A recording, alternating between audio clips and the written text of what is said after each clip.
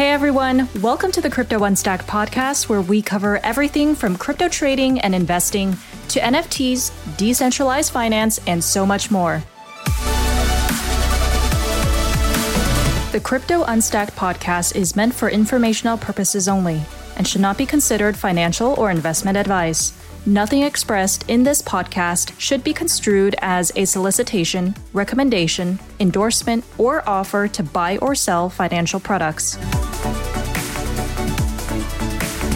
This podcast is sponsored by CoinFlex, the home of crypto yield. Whether you're passively managing money or taking an actively managed approach, you can earn and trade crypto easily on CoinFlex, which sees over $2 billion in daily trading volume. CoinFlex is committed to making crypto derivatives yield accessible to everyone, whether you are investing hundreds or thousands of dollars and more. With a newly launched automated market-making product called AMM Plus, you can earn yield on crypto by providing liquidity into the futures markets. The AMM Plus is 10 times more capital efficient than other automated market makers and offers multiple collateral types so that you can earn more with less. Interested in learning more about CoinFlex and trying out the AMM Plus? Head over to coinflex.com/AMM to get started and let the market work for you. Hi, Justin. Welcome to Crypto Unstacked. It's so great to have you on the show with me. Today, we're going to be talking about all things SALT lending. And as the first cryptocurrency lender in the industry, clearly, there's a lot for you to be able to share with us today. You've been through lots of market cycles, and you have a diverse observation on how the industry has changed. And over the years, as you know, borrow lending has become such a massive part of crypto. So very grateful to have you on the show today, and would love to have you talk about your journey to SALT. Things probably didn't start with you joining a crypto lending firm. So would love for us to learn more about your journey there. I actually was an early investor in it, and I was not the founder. I was investing in a lot of products and in the space at the time. I think I made about 14 investments as VC. And so over that time, I just kept using the product and kept an eye on it. And so I was, I like to play with it. I was a seed investor. And so I just like to understand the product better. And eventually it just I guess it was probably 3 years since their launch. I ended up joining the board and as a consultant, and I guess I did something right and ended up in the CEO seat. Take us back before you being an angel investor in the crypto space. What led you to even consider allocating your funds to various crypto startups? I think I was just interested in this space in general, or just in technology in general. My other businesses when I was in private equity were very boring and, very traditional and very cash flow oriented. So this provided, just an outlet to do that sort of thing. And back in 2016, it kind of started. There was a lot of startups that were coming online, and the promise of blockchain and what it can solve, and just everything about it was endlessly interesting. And so I think to know about it, I started putting my money on the line and trying to learn. As a consumer, as a user of products and platforms. Yeah. Well, what was your thesis around crypto lending all that time ago? Because the market was very, very small, right? It started mainly peer-to-peer. Now we have intermediaries facilitating those transactions, right? And a lot more demand on the borrow side, with the range of tokens also now having grown significantly compared to 2016. So what was your thesis around crypto lending? That world was all about the issuance of assets on chain and being able to settle and track them and use them in a way that is probably not efficient in a traditional manner. And so meaning you can't really if you can really get down the line and get art on chain or a house on chain, which you're seeing today, it's very difficult to move around and issue product around that. So, like in a wealth management account, traditionally you can get lines of credit that are on a portfolio that you have. But even then, it's very tough to kind of add in the value of a home or those sorts of things. Like you can buy a home with the line of credit, but that doesn't count to the portfolio value as a whole. And so I think there was a lot of, there was a gap there in efficiency that was quite large. And I think there was also I don't know what I would say. There were a lot of intermediaries, which were blockchain is focused on that world of kind of removing the intermediary and being this trustless between peer to peer.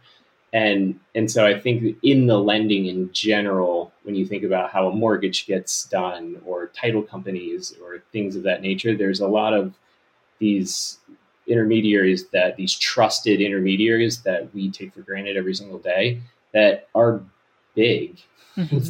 From an industry standpoint, they're very large. And so it seemed like a place that was ripe for disruption in general. It took a lot longer, and I guess it always does. And we're still kind of in that cycle to be able to actually do the disruption part. And we're just now seeing, this adoption period where, there's talk about it in the news and PR, and it's coming up every single day. Banks are looking at it, that, the biggest companies in the world are trying to figure out how to get wallets integrated and understand custody, and the SEC is looking at it, and the president's releasing things about it now. And domestically in the US, it's become a conversation at minimum. Yeah. What are your thoughts on the latest White House executive order on crypto? I think it's probably par for the course. They try not to take a position. It's more of there was something that came out, but it really said a lot of nothing, I guess, it seems. I think they're probably trying to put out guidance for the agencies, and not sure that it did that. We'll have to see how this plays out over the next few months. Give us the big picture on the crypto lending industry right now. You talked a little bit about how loans work in the traditional financial markets, mortgages being one of the main ones that people can relate to. How do loans work in crypto? So in crypto, it's largely, and it's expanding into this world of unsecured, but it's largely been a secured product where, the simple version is you park some digital assets worth some money, call it 100,000, and then you can draw against that or get a loan against that in some fiat currency that is, wired to your bank account or some wallet of sorts. And then there's several variations, once you get into DeFi where, it can go the reverse way, and there's a lot of yield arbitrage type of things. But, from a very basic level, that's how it works in crypto. What's the structure that SALT takes? Is it secured lending all the time? Yeah, SALT does not take credit risk per se from like a FICO score type of thing.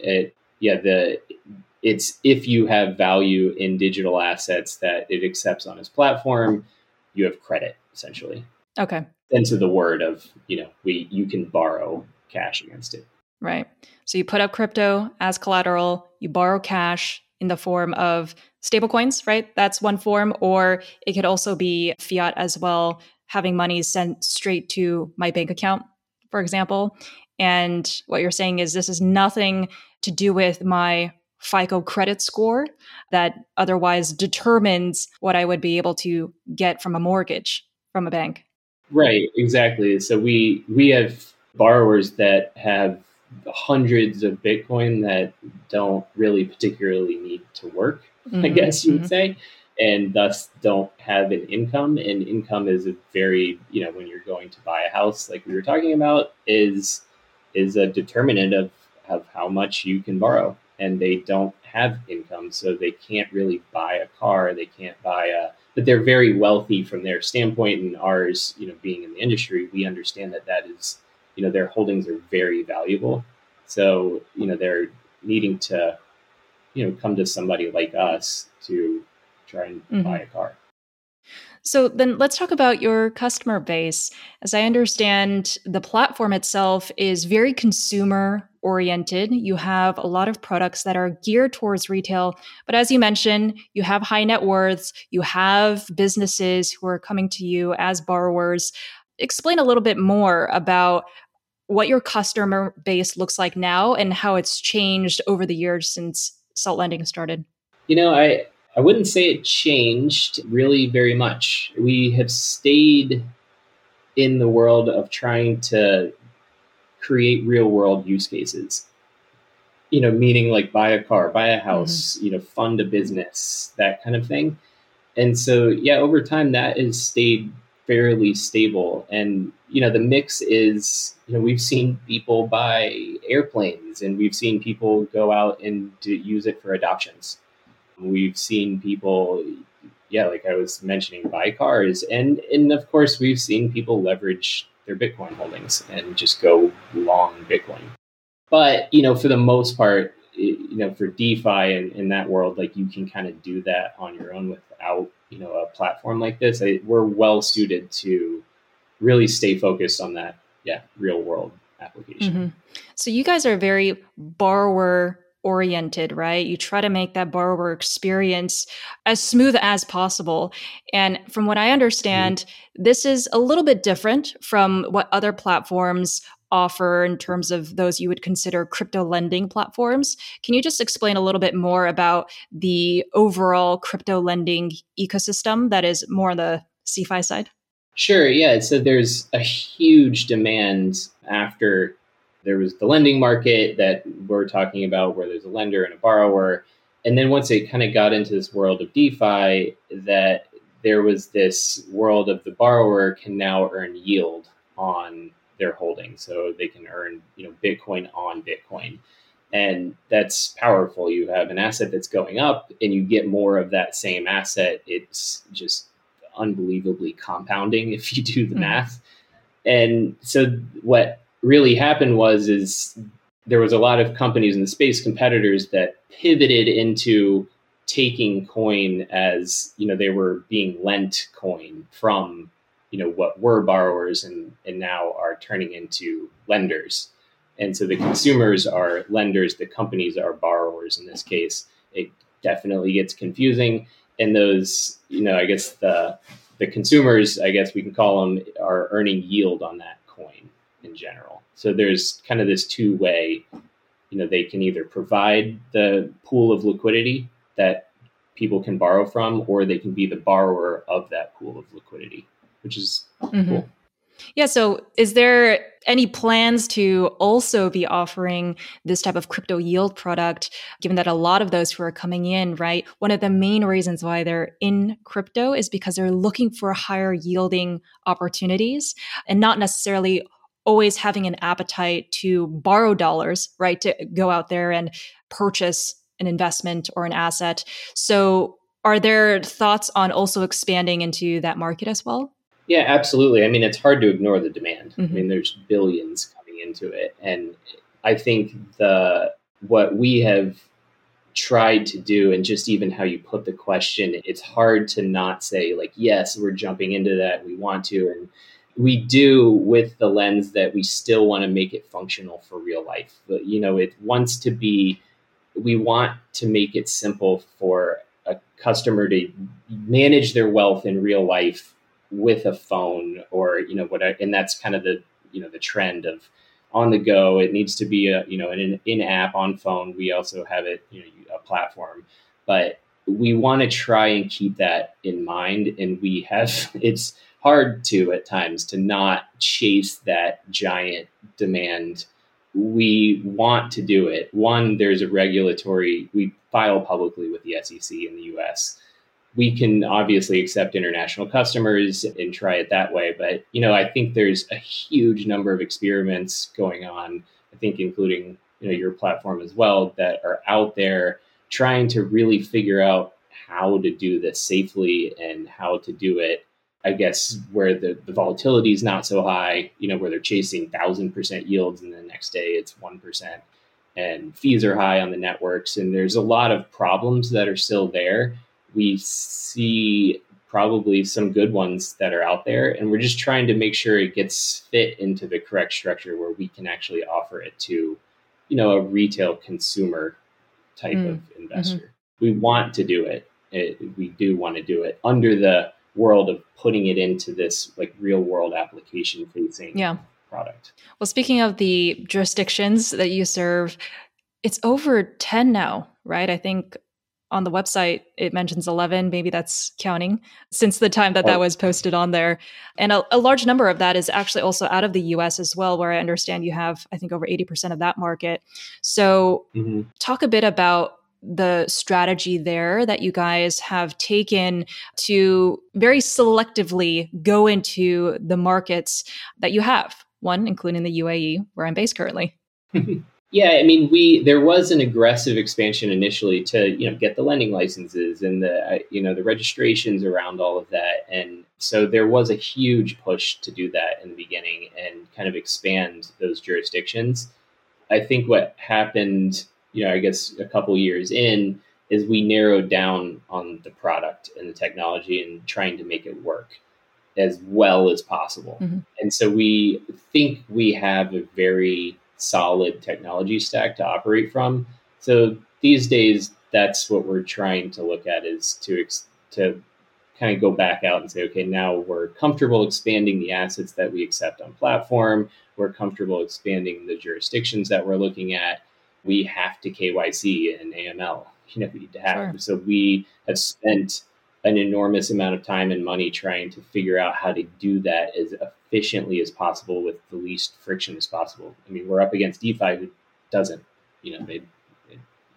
there's no they, but I guess in theory, but, so we're trying to make that, a seamless experience. And I think now we're kind of in a position where we can start expanding those jurisdictions again. Do you find that the US market in particular is the most sophisticated when it comes to education about crypto borrow lending? What's the general feel that you get from serving so many different markets right now? I definitely wouldn't say that there is more sophistication in the US. You could probably argue the opposite, I guess. Interesting. I think there's a lot of jurisdictions that, really take the viewpoint that, they also want to learn, they want to be careful. The balance is really hard. And I guess when you look at, the world as far as a jurisdiction, there's some that probably maybe even by chance that are structuring it in a way that, they're being careful, but they have enough flexibility and openness to let the experiments happen and the innovation happen. And so I don't know. I think there's part of, larger countries like the US and that there's a lot that kind of gets in their way. There's a lot to consider. And I would still say even, the regulatory bodies are wanting it to be simpler. Like the way that we have to report our accounting is confusing at best. It's confusing to me. It's confusing to our auditors. It's confusing to them. And they are trying to work within the framework that they have and the laws that they have and the structure that they have to try and make it more simple. You can hear it in the questions that they ask. You can hear it in their voices. They want it to be simpler and less friction because, there's, at the end of the day, there's humans on the other side of that. I think that people kind of don't realize, I don't know that's realize or just acknowledge that, those humans too also don't want to be in the muck like that. But they also are in the position that they have all this structure and these rules and it's hard to move around in. And they're just trying to find some way within that to make it simpler. Yeah. And it just takes time. I mean, it's hard to imagine that some of the people working on the regulatory framework are enticed by the opportunities that they see and by the providers that exist and to champion a lot of these services outside of traditional finance. I would imagine there are at least select individuals who are like, I would be a user of this, but also put on the regulatory hat, right? Yeah. Oh, absolutely. And I think there are, and you see them, moving. There's the companies in this space that are hiring those. I mean, when we were looking for our legal, like it was a thing. Like we wanted the experience of one of those bodies coming from, so they knew what that looked like and what the rules looked like. And, there's no template or there's no guide to like, well, how do we do this? And so if, it's just conversations of, yeah, I mean, it's difficult, but they want it. They like it. They just want it. We're all just trying to find a way to make it work. And it's frustrating. And it's frustrating how long it takes.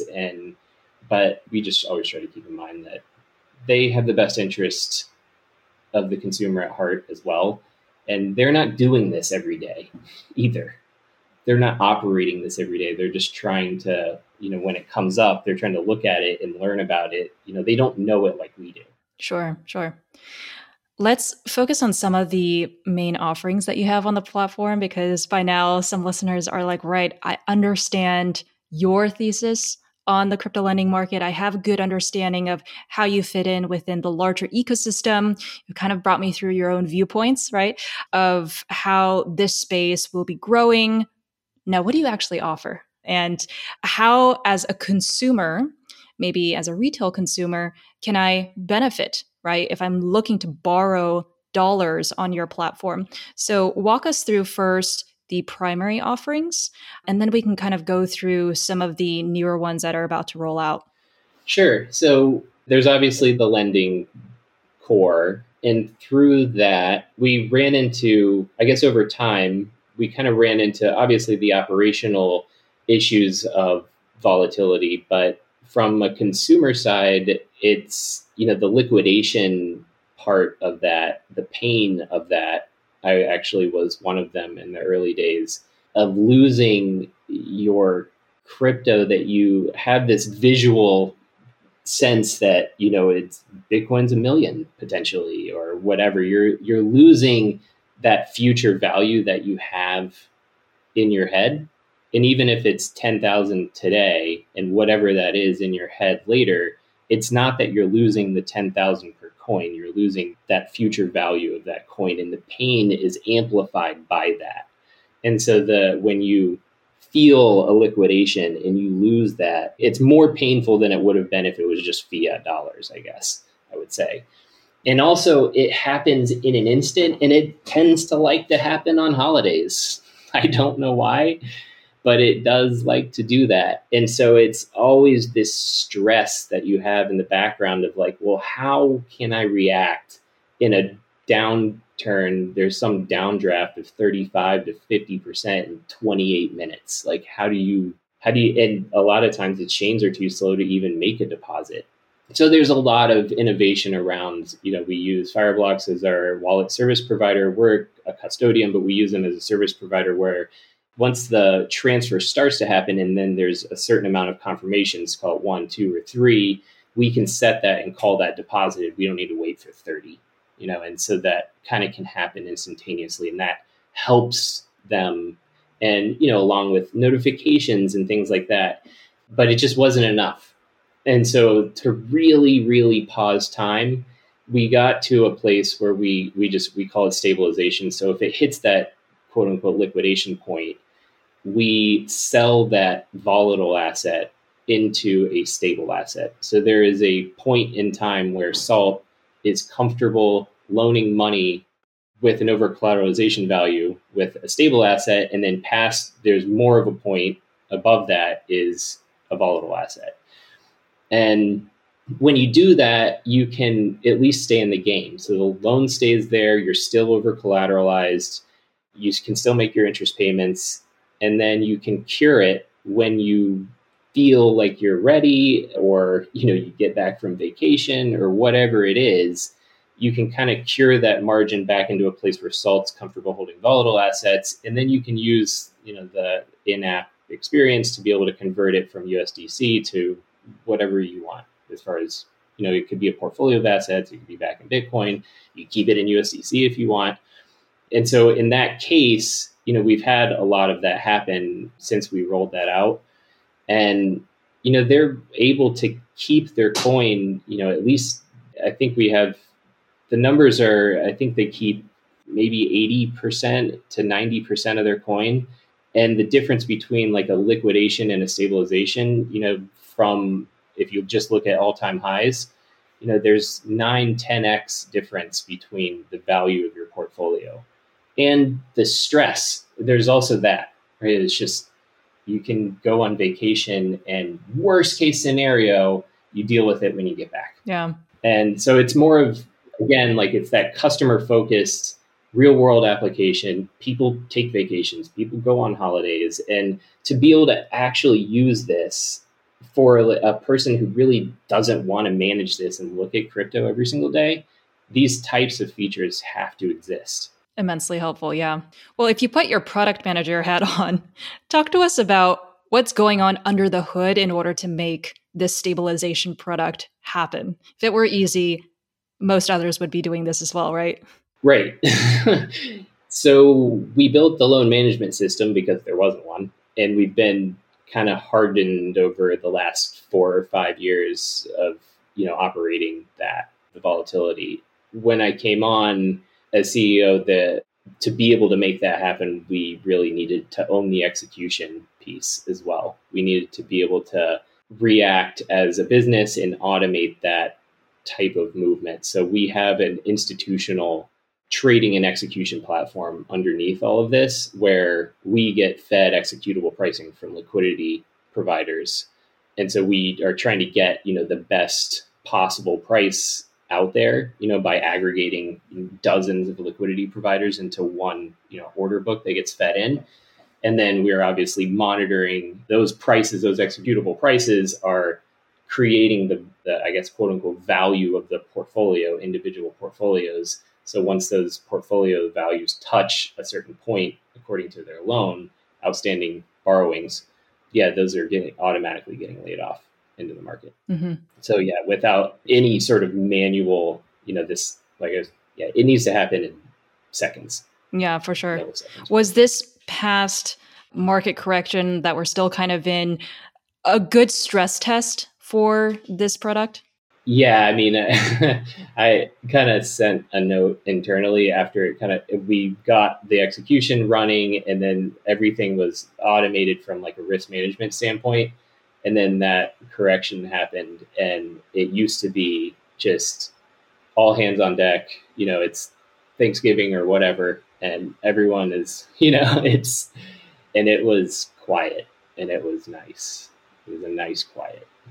And it was, the technology was just working in the background, and, we were monitoring it and bated breath kind of thing. And obviously there's iterations to make things better and to try to get, quicker pricing in there and better pricing. But for any significant, it was pretty amazing. Well, that's a good kind of quiet that you want during this period. Yeah. Well, as a consumer, in terms of the term loans that I'm able to get from you guys, what's the period and how flexible is that? So it's flexible. You can pay it off anytime. You can, even if you had a loan that was, the term loan is 12 months or whatever, we go up to 12 right now. We'll probably end up extending that. You can always pay it off. There's no fees, but it's, you can either do interest only, or you can amortize it if you want. I think, going forward, to answer the question about what is in the future, is really the credit card product gets layered on top of this. So the term loan product is there, the technology is there that we talked about, and then you kind of layer this payment rail, again, pushing it into this, real just use case of real world use case, and that term loan turns into a open line of credit. Okay, so that's interesting. Available to spend is not, instead of wiring the 50,000 out to an account, you're just issuing in available to spend. Mm-hmm. Interesting. In the form of this credit card, right? This SALT credit card. Okay. Just in our previous conversation, you had mentioned that this credit card functions also kind of like a debit card as well. Can you go deeper into how you're designing this credit card to be used? Yes. So it's truly, the product's a credit card. And the reason why I would say it's, I guess it's you could use an analogy of a debit card where It's functions based on what you have in your portfolio, I guess you could say. The difference I guess I use internally is that I assigned personalities to what this is and what a credit card is. In a credit card, there is a world where it wants you to spend because there's interchange fees. It's the fees where you go to the merchant and the merchant's like, oh, we don't accept Amex or whatever because it's too expensive. Well, that expense gets propagated through the network and it gets to the various parties, to Amex, to the card holder, or to, wherever. We experience, any card issuer would have part of that interchange fee. A credit card's incentive is to get people to spend on their card. It also obviously can hold a balance, and there's interest fees on it as well. And so I think that's the personality of that card. It wants you to spend, it wants you to hold a balance. It does not have a concept of a bank account underneath it, where a debit card has that concept where it just removes the money, it sends it to the merchant, and that's it. The SALT card, an asset-backed card, the personality of that is more telling the user to save. It literally doesn't work unless you save. So if you were to kind of back up into this, I guess just your standard, wealth management plans and retirement savings and kind of looking into the future, everyone's always, done the compound, you save this amount over time at 10, the PERT formula, I think you've learned in like ninth grade. That compound interest is where credit cards themselves wanting you to, where they don't have a concept of savings, the consumer, and there's just obviously trillions in debt and people can't control it. And I don't know that it's not a human thing that, it's not somebody's fault really that they can't control it or don't control it. Like, I know a lot about finance and I've been guilty of going over my spending, my monthly, what I have and don't have kind of thing. And I think it's just natural to want something today over tomorrow. And the card itself, from an asset-backed standpoint, if you start early and you can make it through this first period of savings and get something there and then issue this line of credit spending, you can keep earning over time. You can keep contributing to it over time. And you can really, truly compound that wealth into the future. And so you have the spending power that you need all the time, and you can then earn and save. And, you asked me the question earlier. Yes, of course, with those assets, you're going to want those things to also earn interest on them in accounts and be also compounding, Bitcoin on Bitcoin, not just Bitcoin going up. I think, I don't know. I mean, I love that narrative of incentivizing savings, right? When you think about a product like a credit card, the primary function, as you mentioned, is to spend, right? When you think of a credit card, oftentimes the word that you might associate is over leveraging in many ways, words like debt come to mind, right? I've racked up tons in credit card debt. This is a very toxic product, right? That's why actually some people don't use credit cards, because they know what their spending behavior is like and they are aware of that and want to limit themselves. But in this case, you're wanting to incorporate that savings mentality, which is, I think, a new mindset to have when you're holding a credit card. So I absolutely love that about this. Yeah, you can imagine, I've tried the mental exercise. You can really imagine a world where if the credit card didn't come out, like personal credit, as far as just, consumer spending and not your large purchases, not your cars, not your whatever. There's a world where credit should exist. Credit, to buy a coffee or to buy too many coffees, I guess, or to go on a vacation that you can't afford. If it didn't exist and this card existed in this place or this structure, there would be no consumer debt. You literally can't do it. You can't go into debt. It wouldn't allow it. We don't take credit risk. Yeah. No, but you should, there is a world where, like if you started out, say you're in college or whatever, and you get your first job, it really would take you around 9 months to save. If you saved 15% of your paycheck, dropped it in an account or a wallet, It could even be in USDC, doesn't matter. Over 9 months, you'll have enough in the background to be able to issue your available to spend for how much you earn on a monthly basis. So it takes you 9 months to get there, and you would never have to go into debt again from a consumer spending standpoint. I really like that. We think it's, we like it. We're trying to, do something that matters, I guess. Yeah, for sure. It's a healthy way to promote the concept of credit. And I'm going to say something here that not a lot of people would understand, but I'll just say it anyways. Maybe you might. But let's just say this credit card were around already, was around, call it 2 years ago. The Tinder swindler wouldn't have been able to happen, right? Because the whole point is that you're not able to increase your limit if you don't have the funds, the savings to support that limit. Your limit only goes up as your savings does for the Salt credit card, right? That's the idea behind it. Right. Yeah. Absolutely. And you can obviously get yourself into trouble and be in Vegas, but you can never go negative. Yeah.